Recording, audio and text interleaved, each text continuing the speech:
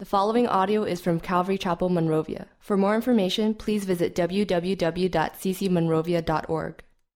So, I always have to break the scheme a little bit. Pastor always goes book by book straight through, and then he always tells me just kind of do whatever you want. So, I always try to find something kind of different, a way that we can look at Scripture, something that you're kind of not maybe used to, or I like to try to teach you something. Last time, I think I was in Jeremiah, maybe Isaiah, Jeremiah, and I told you a little bit about how to read a book of prophecy and a prophet, right? I told you a little bit about how you got to understand the context and how you got to understand a little bit of what's going on culturally, historically, so that you can get a good understanding of how to apply the things that are being spoken about to your life.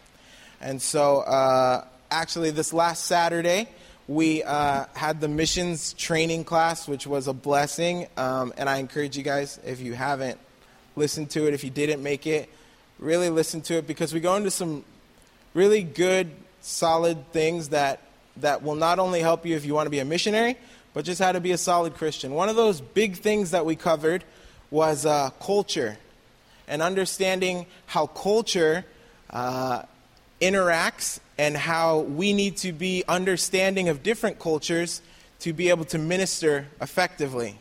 I know, I'm all over the place right now, I promise. I'm going to bring it back down. I'm going to make it make sense, I promise.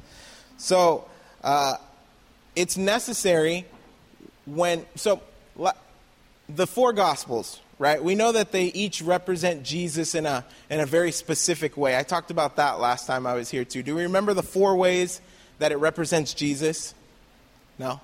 I'll give you a hint.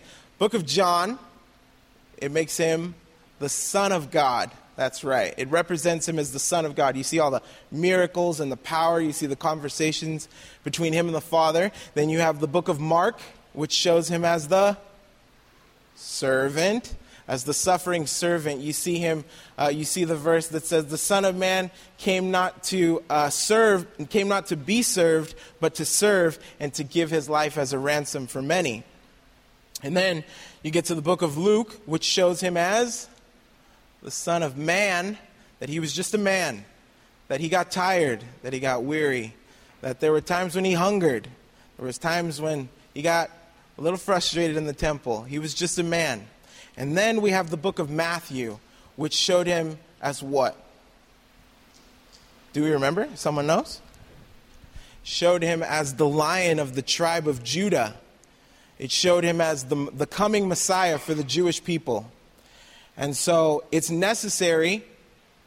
You will be able to glean so much more if you are able to put on a Jewish mindset, understand Jewish culture, and then as you understand Jewish culture, read the book of Matthew, and you'll begin to see all kinds of little cultural nuggets start falling out. And as you see those little cultural nuggets fall out, you find this fresh and amazing way to apply these verses to your life. And so, unfortunately, I've got nothing new for you tonight. We're going to go over some verses that you've probably heard of, that you've probably read before. But what I'm going to do is give you a little crash course in Jewish history, Jewish culture, so that when we go to some of these verses, you're going to be like, whoa, okay, that was cool. So I'm hoping to get a few aha moments tonight. So, help me out. Just do that, even if it's not real. There we go. Okay, I appreciate it. All right. You guys are good. I appreciate you for that. All right. So, you guys are the worst. All right, here we go. So, love you. I love you guys. I really do, man. I'm so blessed when I get to come up here and share and just ramble on. Thank you guys, all right? So, but again, like always, in my studies, I need you guys to have your Bibles. You guys got your Bibles with you? This is going to keep you awake. I know it's hot. I'm going to be sweating and spraying, but I just need you to stay with me here, all right? So get your Bibles out. Keep it real close. We're going to be going to different scriptures, different verses. We're going to be all over this thing tonight. But that's the way it should be, right? We read our Bibles. Amen. All right, and I always do this. I just go on. Disclaimer. Here's a disclaimer. I'm not a Jewish scholar. If I flub any of this stuff up, let's talk in love after the service. You can straighten me out, all right? But I did my best for you guys. So let's pray one more time. Is that? Oh, no. I like to do the prayer thing. So you guys remember what I do? Pair up. Pray with someone next to you. If you got 3, that's cool. Pray together. Pray for me. Pray for the word. Pray for Liam. Pray for Pastor. Someone pray for a minute. Next person pray for a minute. Once all the rumbling kind of chatters down, I'll pray and get us started, okay? Can we do that? Is it cool if we talk to one another? That's cool, all right? Go ahead. Let's start praying. And so, Lord, we want to hear your word. We want to hear you speak. We don't want anything from me. God, please set me aside that your people would hear you speak tonight. I pray that truth, that verses, that things that they've seen before would be reawakened, Lord. That something that they've read a million times would touch on something deep tonight. God, that your word, your living and powerful and sharp and divisive and amazingly transformative word would reach the hearts of your people. Please, Lord, speak to your people. We commit this time to you in Jesus' name. Amen.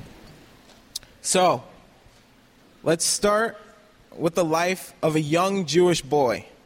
All right, so a young Jewish boy's life was divided up into different times. So from ages 0 to 5, it was the father's job to teach the young children basic concept of the law. So if you guys will go with me to Deuteronomy 6:1-9. Deuteronomy chapter 6, verse 1 through 9. For you good Bible guys, you'll know that this is where the Shema is located. Can I get an amen when we're there? No one's there? Amen. Okay, all right. All right, I'm going to start reading. Deuteronomy 6, verses 1 through 9. These are the commands, decrees, and laws the Lord your God directed me to teach you, to observe in the land that you are crossing the Jordan to possess, so that you, your children, and your children after them may fear the Lord your God, as long as you live by keeping all his decrees and commands that I give you, and so that you may enjoy long life. Hear, O Israel, and be careful to obey, so that it may go well with you, and that you may increase greatly in a land flowing with milk and honey, just as the Lord, the God of your fathers, promised you. This is the Shema. Hear, O Israel, the Lord our God, the Lord is one. Love the Lord your God with all your heart and with all your soul and with all your strength. These commandments that I give you today are to be upon your hearts. Impress them on your children. Talk about them when you sit at home and when you talk along the road, when you lie down and when you get up. Tie them as symbols on your hands and bind them on your foreheads. Write them on the door frames of your houses and on your gates. So this is basically what a young Jewish child would be living every day of his life. It was the parents' job to begin to unofficially instruct him in the law. They would begin to recite scripture. They would begin to teach them about certain ritual cleansings and the temple and all of these things. They would begin to give them a very basic groundwork of how the law worked and what exactly it was for. And this is from these verses here is where how many of you guys have actually been to Israel? Anybody? Did you guys ever see the Jews with the phylacteries, the verses tied on their foreheads, the little boxes? And then some would be tied on, I think it's their right hand. Ooh, it was on their right hand so that when they crossed their arms, the word of God would be near to their heart. Then it would also be tied, I believe, on their left shoulder. I don't know. I'm not a Jew. But yeah, this is the basic idea. So all of this comes from these verses right here. Along with that, how many of you guys have Jewish friends? Have you guys ever been to their houses and seen little scrolls on the fronts of their doorposts? Those are called mezuzah. It's actually a Jewish custom that comes from these verses right here. What it is it's the Shema. It's these verse 4 actually written by a scribe, by a certified official Jewish scribe. They put them on the door, and there's a whole bunch of stuff. But basically all these customs, all these things were taught to the children from ages 0 to 5.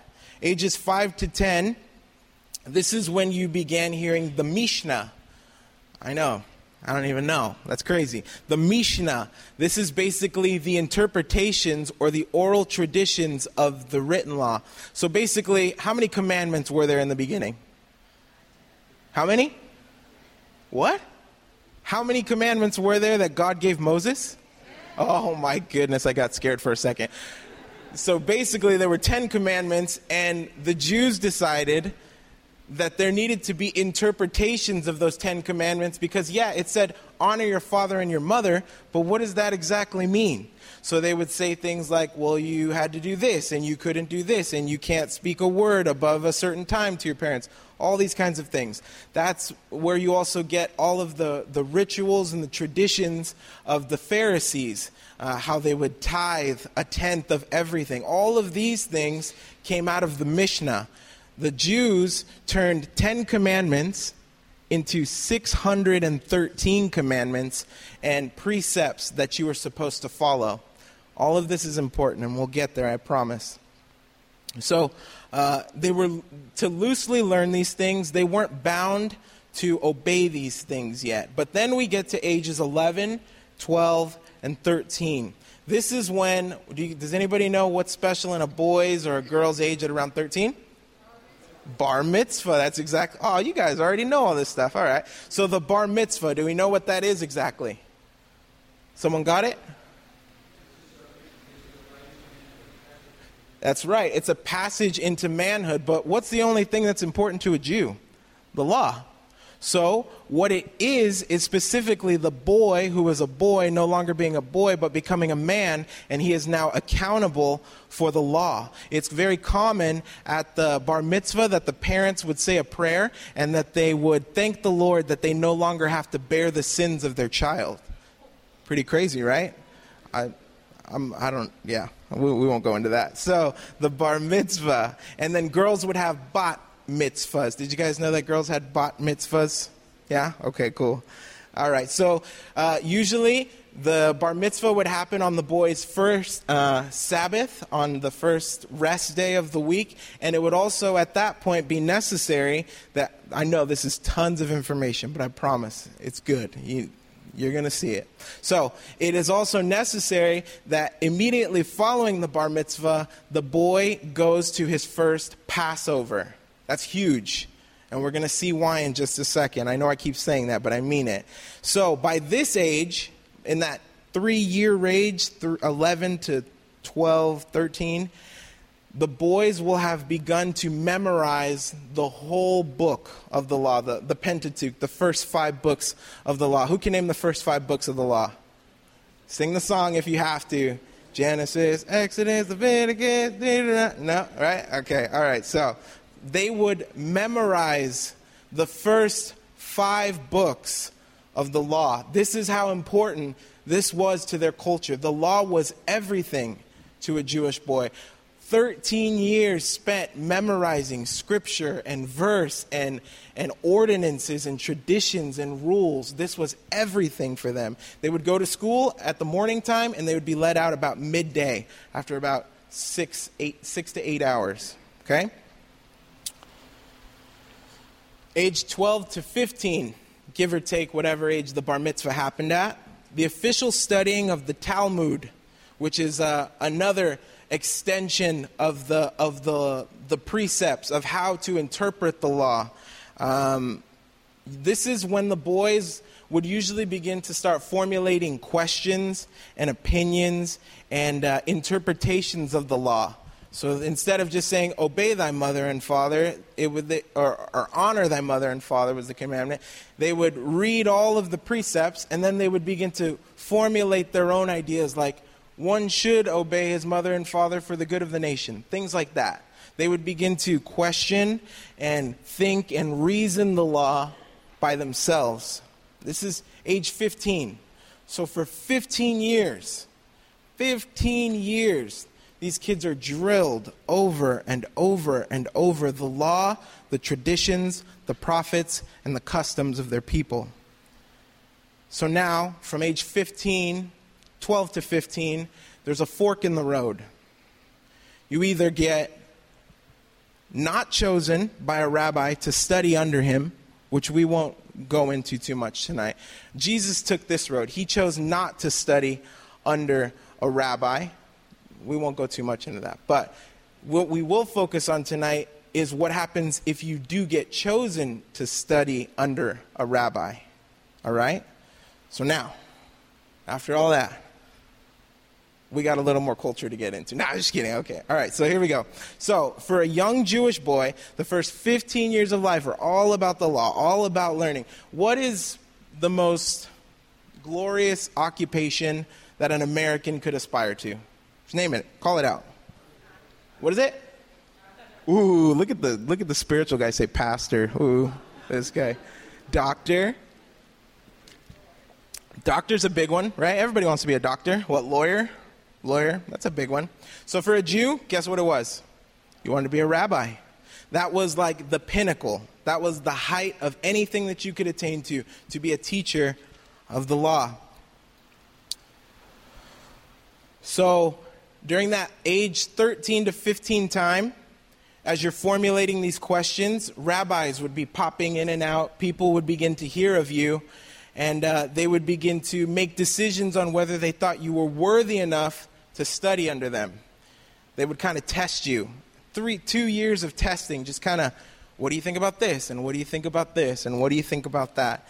And so, if you didn't get chosen, well, you got to go find a trade, you got to figure something out. But if you did impress the rabbi, and you were chosen, you were allowed to join something called his...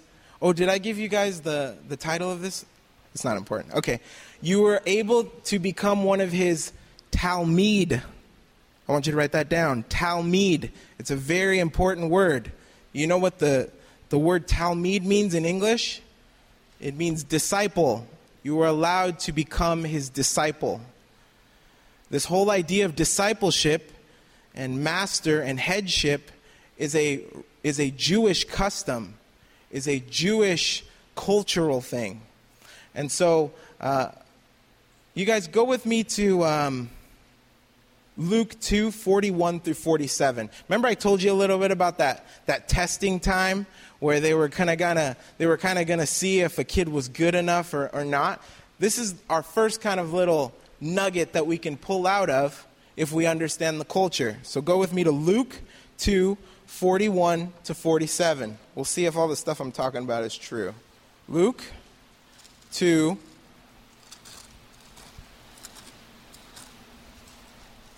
41 to 47.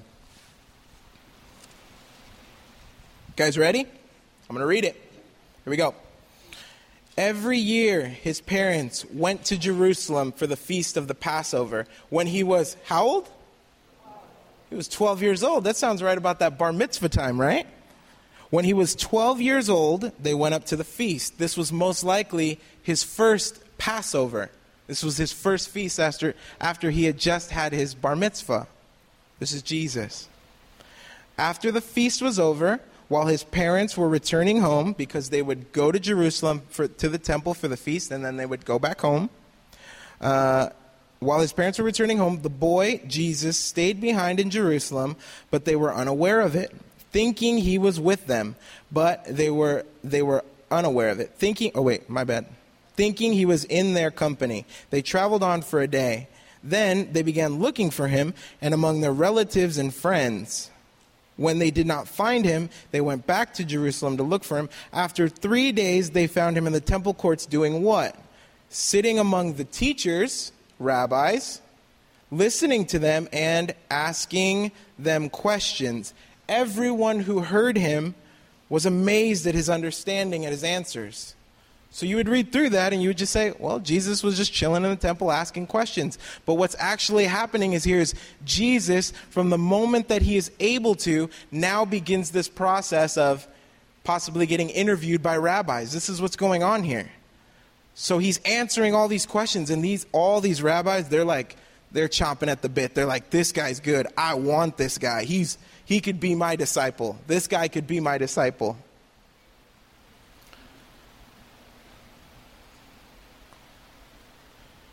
Again, if you were found worthy, if a rabbi said, yes, you can follow me, they would put it that specific way.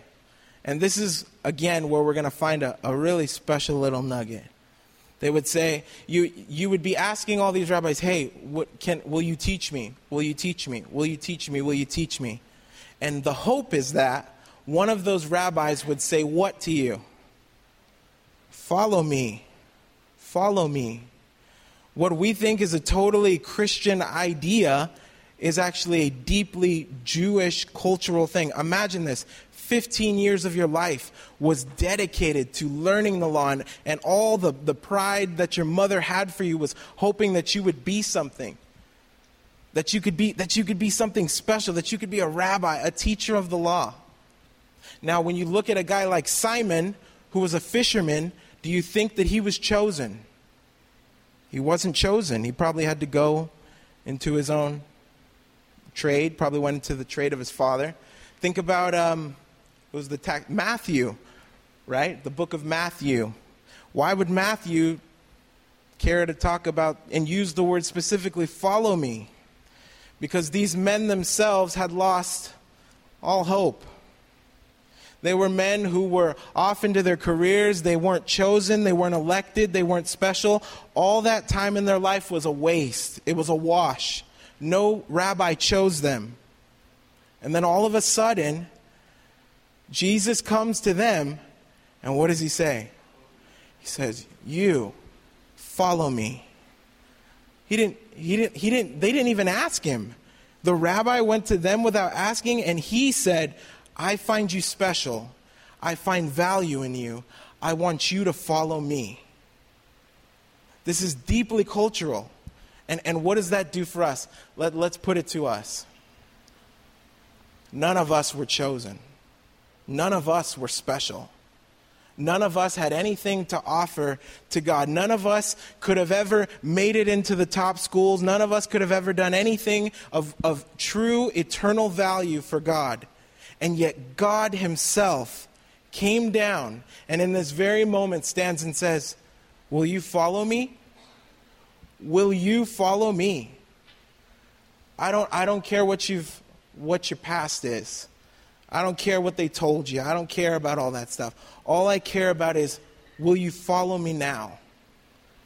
I find hope and in understanding the culture and understanding just how big of a deal that was, because it's like, that's all that those people could, all I ever wanted was to just be chosen. All I ever wanted was to feel special. And even though all my jacked up decisions messed all that up, God still came to me. He found me. And he says, you, follow me. Let's go. I think there's hope for you still.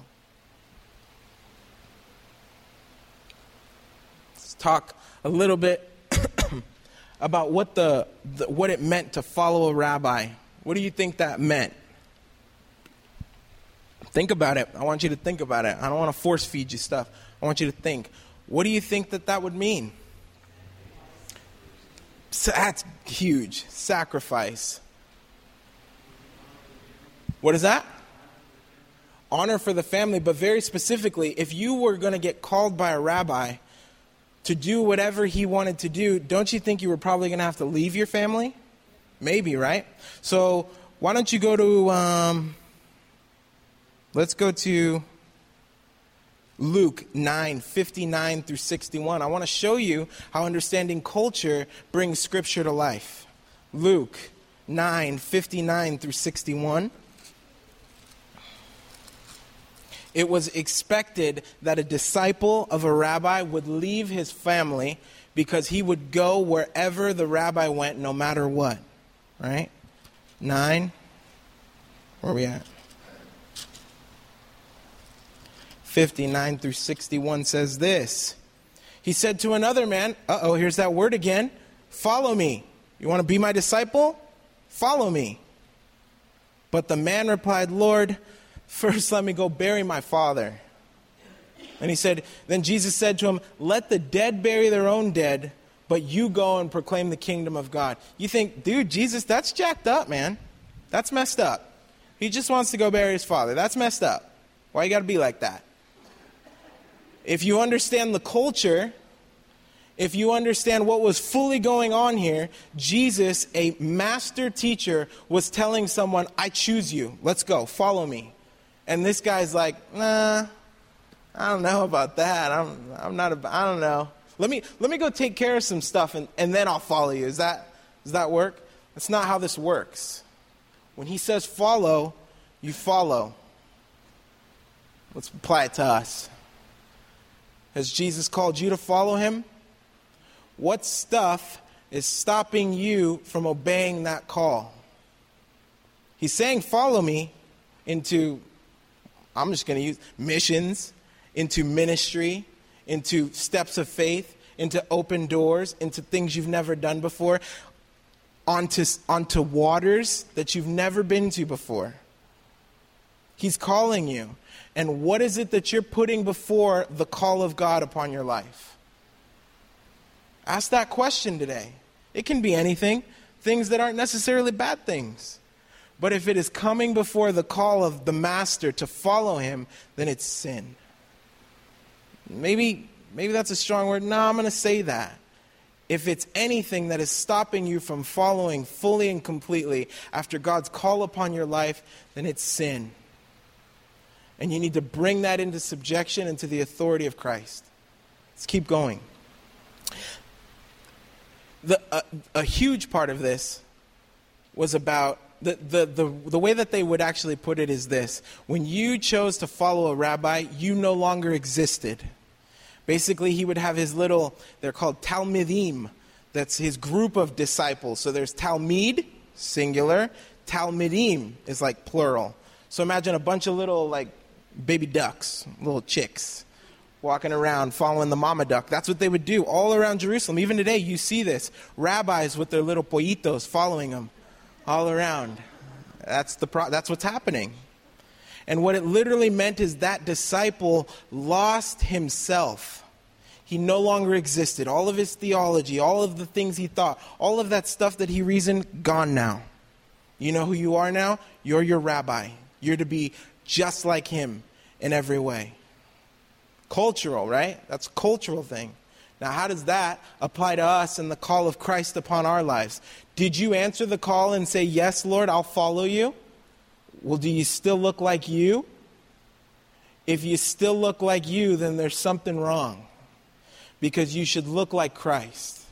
Because the way you think and the way you act and the way you spend your money and the things that you spend your time on should be the things that Christ would be worried about. Is that too far? Is that a little strong? You answered the call. I didn't make you answer it. He said, follow me, and you said, okay, Lord, I'm done with my own way. I'm done with my own path. I'll do whatever you want. But hold on, wait, I got this, and I got this going on, and I got this. Have you lost yourself in the identity of Christ? If you haven't done that, then you haven't fully answered the call. And again, I don't want to beat you down, but you need to consider whether the things that are competing for him taking over your life are really worth it. We're almost done. I'm going to finish this. I just want us all to be like Jesus. I just want us all to be just like him. You know, I want to walk like you and talk like you too. Isn't that a song? That's a song. I just want us to be just like Jesus. Because all I know is that the majority of us in here answered the call. He chose you. He said, you're worthy. And you said, okay. And now we just got to look like him and walk like him and talk like him. It gives you a little understanding of why Peter wanted to go out onto the water, because you were to be just like your master and be just where your master was. And so Jesus is in the middle of the water, and Peter's like, you're my master. I want to go where you are, and I want to do what you're doing. See how the cultural insight makes sense? And so he says, what? Do we remember the exact words that Peter used right there? He said, Lord, I want to go where you are. If it is you, bid me be where you are, is the word. And he takes a few steps out, and then he gets scared, and he starts to sink. And then at the end of that whole thing, Jesus says, oh, you have little faith. Why did you doubt? Was he simply talking about, oh man, you started sinking in the water? No, he was saying, Peter, my brothers and sisters, do you doubt the fact that I can make you like me and bring you where I am at the right hand of majesty?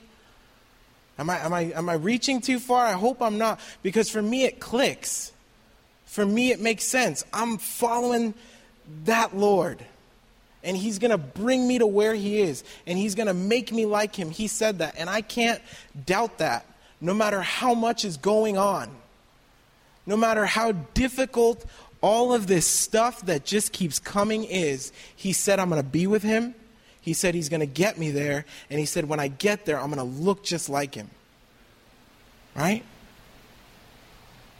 He has the power and the right to make you just like he is. And we'll end tonight with this last little cultural thing. So the culture said, if you got chosen by a rabbi, you go be with that rabbi, right? You got chosen, man. Hey, imagine getting picked to be on the Lakers, then you're like, nah, I don't want $1 million. I'm good. I'll walk away from that. You don't say no to the rabbi that chose you. But Jesus, we saw in those verses, it looked like he could have had any rabbi that he wanted, right? They were just like, this kid is amazing. This kid is awesome.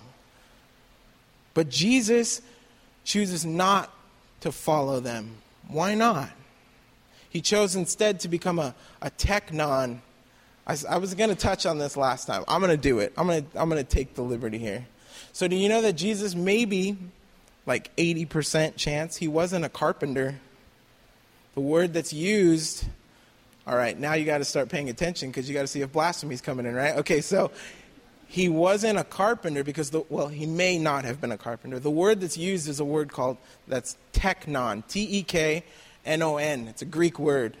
But what it literally means is a craftsman. Craftsman, a person who crafts things. Now in the area, how many of you have been to Israel again? Before all the trees got planted, how many trees are in Israel? 0? There's no trees in Israel. How many rocks are in Israel? Tons of rocks. The area where Jesus lived, the area around Capernaum, was actually a volcanic bed previously. There were huge amounts and deposits of basalt and volcanic rock under the bed. So it would seem and there was this guy named Herod. He was building all these roads and cities. You don't build roads and cities with wood. You build it with what? Stone. It is most likely due to the fact that Jesus was a craftsman, the abundance of stone, and the work that was available of the time. It looks like Jesus was probably a stonemason like his father. I may not be right. You guys can check that out for yourself. I want you to. Please, if I'm wrong, prove me wrong. That's what I want you to do. But we diverged. That's off the point. We're almost there. Here we go. Why did he choose to become a teknon, a craftsman, and not a teacher, or follow under the teachers? Jesus hated the traditions and what the law had become. Well, what the leaders' interpretation of the law had become. Matthew 6:6 said, Jesus says, pray in secret in your prayer closet. But what the Mishnah taught was that you were to pray in groups aloud out in public. So you would see these Pharisees out in the streets beating their chests and yelling and saying, God, I'm glad I'm not like these people. I'm awesome. I'm holy. And Jesus was totally against that. Jesus says, anoint your head and your face when you're going to fast. Don't let people know. It's not about people knowing. What the Mishnah taught was that people should know that you're fasting for the glory of God. So look as tired and as sickly and as ugly as you possibly can. so that people know how holy you are. It's wrong.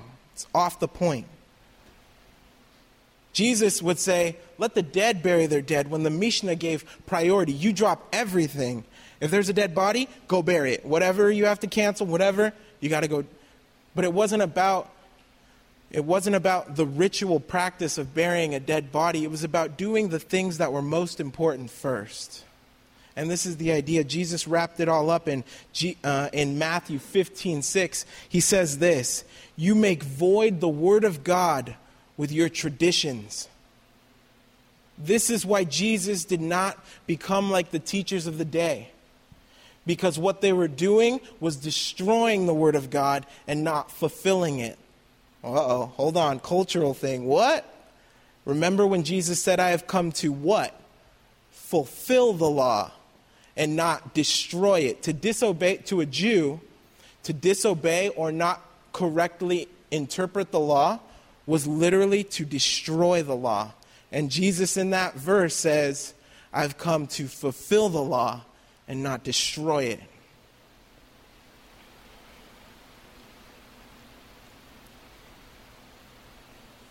Jesus did not become like them. He came to be greater than them and then to make us like him. That's why he didn't become like them. Because if he did what they did and we became like him, then we'd just all be in the same jacked up boat. But what Jesus did was he said, forget your system. Forget your game plan that gets people all mixed up, all messed up. Forget that. I'm not with that. I'm going to do my own thing over here. And then once I've learned how to minister to my people and reach my people, I will show them the way, the truth, and the life. Oh, man. What? This is all from the culture? Wait, what? Let's end right here. 3 points, all right? You must know and believe that Jesus did not come to fit into some plan or some religion. Jesus with something else so that he fits. Jesus came to make a new way. Hebrews teaches us through his flesh. He perfected a new way through his flesh. Perfection. You must know and understand that he has come to make you like him, perfect in every way. And you must know and believe and understand that he wants to make you perfect, he can make you perfect, and he is calling you to perfection in this very moment. He says, follow me.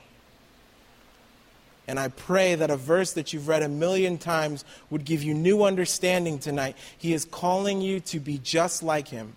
Calling you to deny who you are to become just like him. Calling you to leave all your family and your friends. You understand what I'm saying. Leave all of the other things and seek first the kingdom of God and his righteousness so that all these other things can be added unto you later. Jesus is calling you in this very moment from your mediocrity and whatever idols and things that you have just stored up for yourself. I've got all kinds of stuff. My wife will tell you, sports is a huge idol for me. And I'm like, why am I wasting my life on this stuff? I'm dead serious. Like, I really think about this stuff sometimes after her Holy Spirit conviction comes down. I'm like, the things that we waste our lives on. When Jesus, the master of the universe, is saying, I can make you like me, and I can reconcile the world back to myself through you, and I can do it through you. Come, follow me. Just come on, follow me. And what choice are we going to make tonight? It's my encouragement to you. What choice are you going to make tonight? Because a lot of people say, all right, I'll follow you, and then they dip out when that thing they want comes in front of them. Let's not be that way.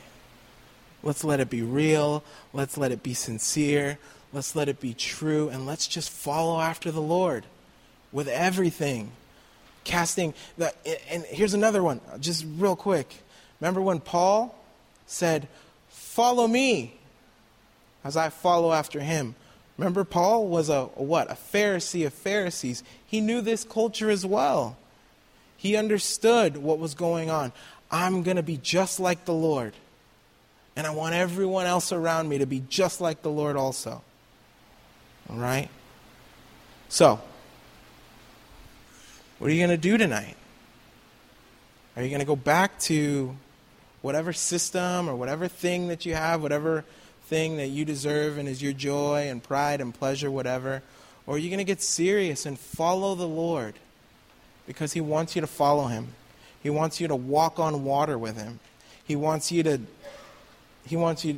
do amazing things with you and through you as you become more like Him and follow Him. Right?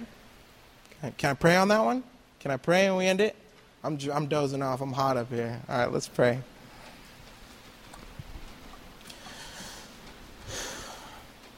Dear Heavenly Father, thank you that you would come to make us like you.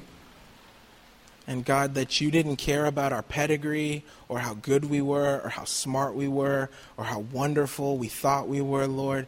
That you came and said, you need a Savior and I am Him and I want you to follow me. I'm willing to take you on.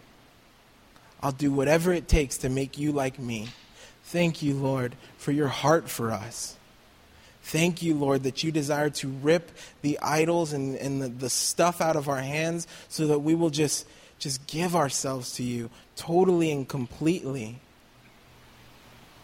And that we can be involved in the reconciliation of the world back unto you so that you can receive glory.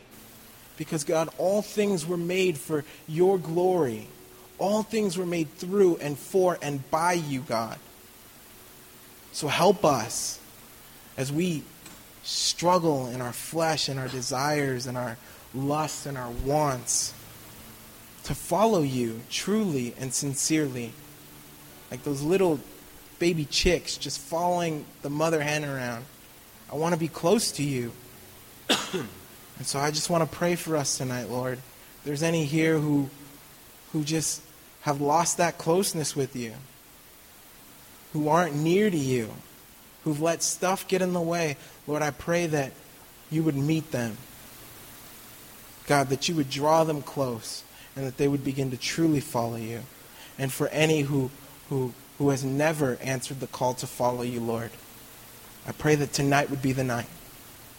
That they would come up here, that they would hear your words, that they would feel your Spirit drawing them, and that they would come and taste and see that you are real, you are good, you are salvation, and you are life. So, Lord, we just give ourselves to you because you created us, and everything we are is all that you are worthy of. So we love you, Lord. We give this night to you. We give this time to you. Lift these things up in Jesus' name. Amen. Amen. Thank you for listening to audio from Calvary Chapel, Monrovia. To view and listen to more sermons, please visit www.ccmonrovia.org.